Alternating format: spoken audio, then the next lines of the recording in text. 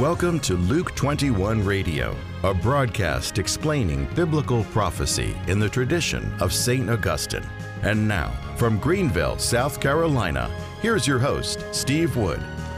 Hello, this is Steve Wood, and welcome to Luke 21 Radio.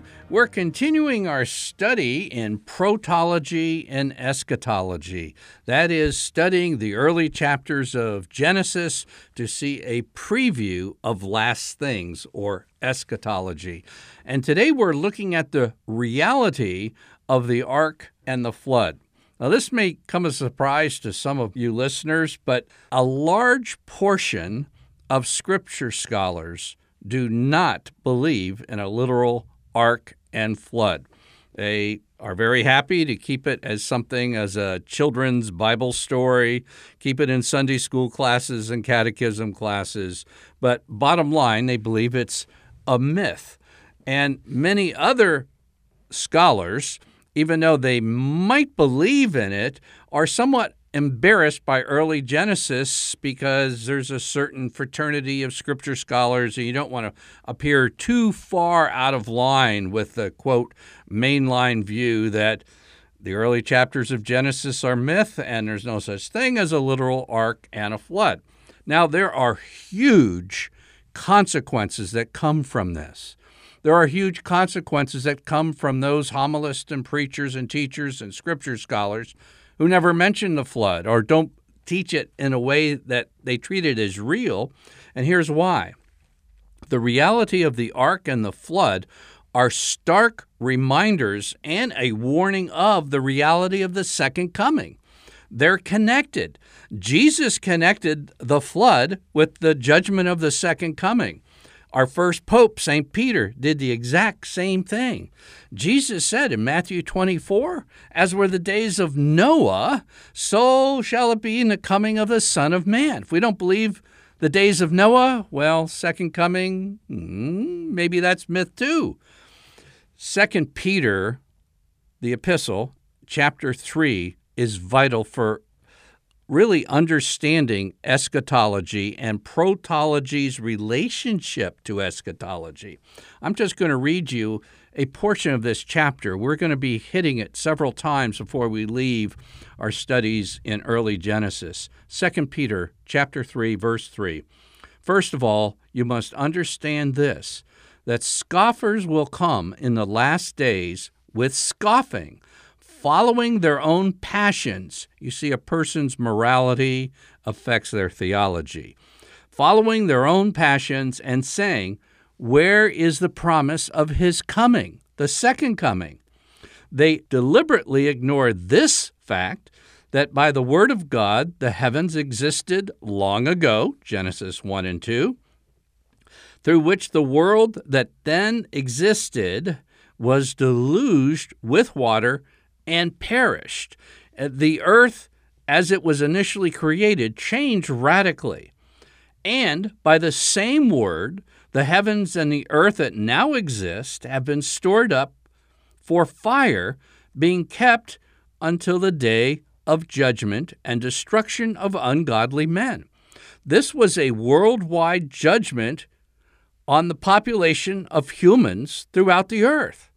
And the second coming will be the same. Those who aren't in Christ will have the fire of judgment at the second coming. This is the ultimate serious stuff, and we're to pay attention to it. St. Peter goes on, "But the day of the Lord will come like a thief, and the heavens will pass away with a loud noise." And he concludes, "Since all these things are thus to be dissolved, what sort of persons ought you to be in lives of holiness and godliness?" You see, studying eschatology, biblical prophecy, the second coming of Christ, is to be a motivator, not the only motivator, but a motivator to live lives of holiness and godliness. If this falls out of catechesis, something vital is missing. And he goes on, he says, "But according to his promise, we wait for new heavens and a new earth in which righteousness dwells." And we're going to hit this in future episodes, but basically coming out of the ark into the new earth, the changed earth, is a preview of the coming new heavens and new earth. But the point is that Peter connects these two. And he says in the last days there's going to be scoffing about the second coming. And the root of their error is going to be traced back to denying the fact of the first worldwide judgment, namely the flood. And Noah's Ark and the flood, if that's myth, kind of a logical conclusion that, well, maybe the second coming is a myth too. You won't want to go down there. So in any case, I've assembled some very, very interesting citations from the ancient world about the reality of the ark and the flood. This first one is from the 1st century historian Josephus, very critical historian for understanding the world, the time of the destruction of Jerusalem predicted by Jesus, all this in the 1st century. And here's what Josephus said, quote, "The remains of the ark, wherein it is related that Noah escaped the deluge, and where they are still shown, are as many are desirous to see them. The Armenians call this place the place of descent. For the ark, being saved in that place, its remains are showed there by the inhabitants to this day." So as of the 1st century, the historian Josephus says, yeah, this is real because the remains are still available for people to visit. This is from Bishop Theophilus of Antioch being very near Israel, and he lived from AD 115 to AD 181. So again, this is the very early church, and this is from a chapter entitled The Accurate Account of the Deluge. And it says, "Those who were protected in the ark were saved, and these, we have already said, were 8. And the ark, the remains are to this day to be seen in the Arabian mountains," unquote. So again, let's say, I don't know exactly when this particular writing of his, but it would be somewhere around 150 AD, very early in church history.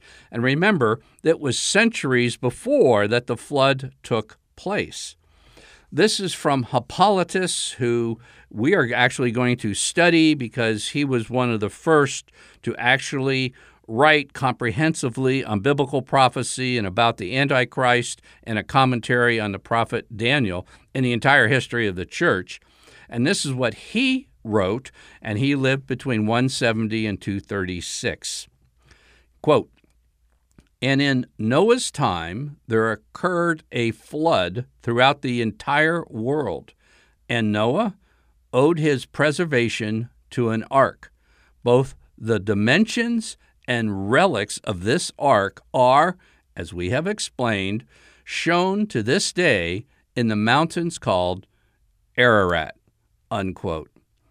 I don't know if that strikes you at all, but those who I'm quoting from are either historians, bishops, church fathers of the earliest Catholic Church writing on the existence of the ark in the 1st century. Now let's move forward a little bit to the 4th century, and now we go to a church father and doctor of the church, one of my great heroes, St. John Chrysostom. And this is his homily from 1 Thessalonians chapter 4. And Chrysostom writes, quote, "Because they did not believe the threat in words, they suffered the punishment in very deed. And this will be our fate too. For if we shall not have believed, on this account it is he," that's Jesus, "compares his coming with the days of Noah. Because as some disbelieved in that deluge, so will they disbelieve in the deluge of hell. Do you then believe that the deluge took place? Or does it seem to you a fable? And yet, even the mountains where the ark rested bear witness. I speak of those in Armenia. In other words, there were still relics bearing witness to Noah, the ark, and the flood in the 4th century. And one of the greatest doctors of the church, St. John Chrysostom, is comparing, this is basically my premise in this episode, that protology and eschatology are connected. And Jesus, very specifically, along with St. Peter, our first pope, connects these two things. And basically the scoffers, the doubters, those who will walk blind into the second coming judgment will be doubting based on the fact that the warning that the flood provided, that yes, God's serious when he calls people to repentance. He has mercy upon all those who call to him. But who has time to call to him when you're swiping on your phone and rushing in your car to someplace or in a hurry to buy something online? We're just dizzy with everything going on, and we have to realize that history has a future that's been clearly predicted, and God in his grace has given us a warning through the flood of Noah of what happens when a world neglects to repent. It also gives us a picture of God's mercy and salvation, and even though you go through a flood, there's salvation. Even though you go through the fire at the end of the world, there's salvation.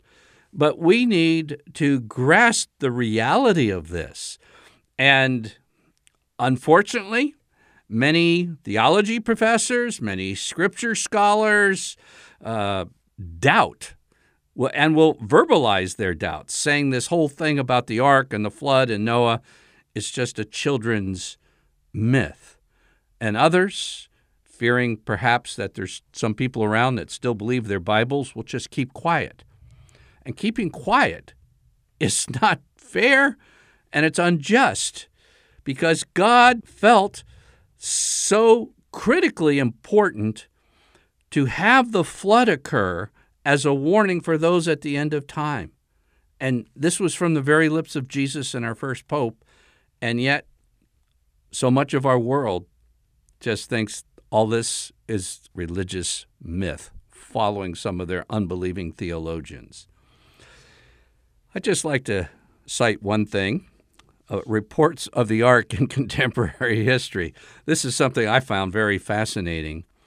But in 1995, there was a meeting in the White House with Robert Gates, who was the National Security Advisor, showed a photo of Mount Ararat to President Bush, and it revealed an image sticking out of the snow and ice. And this was a highly classified document because, the Russians control areas on the other side of the mountain, Mount Ararat. But in 2002, the CIA released the photo. It's available. Also, there's been other high-resolution photos, and if you're interested, I have the longitude and latitude of what they saw. I'm not saying it's the ark, but the White House thought it was interesting enough that they released it in 2002. So the ark is real, and the future judgment is real, and the ark to get through the future judgment is the one holy Catholic and Apostolic Church. I'm Steve Wood, your host, and you've been listening to episode 226 of Luke 21 Radio.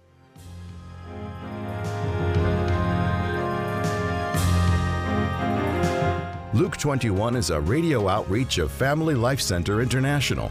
Visit us online at luke21.com.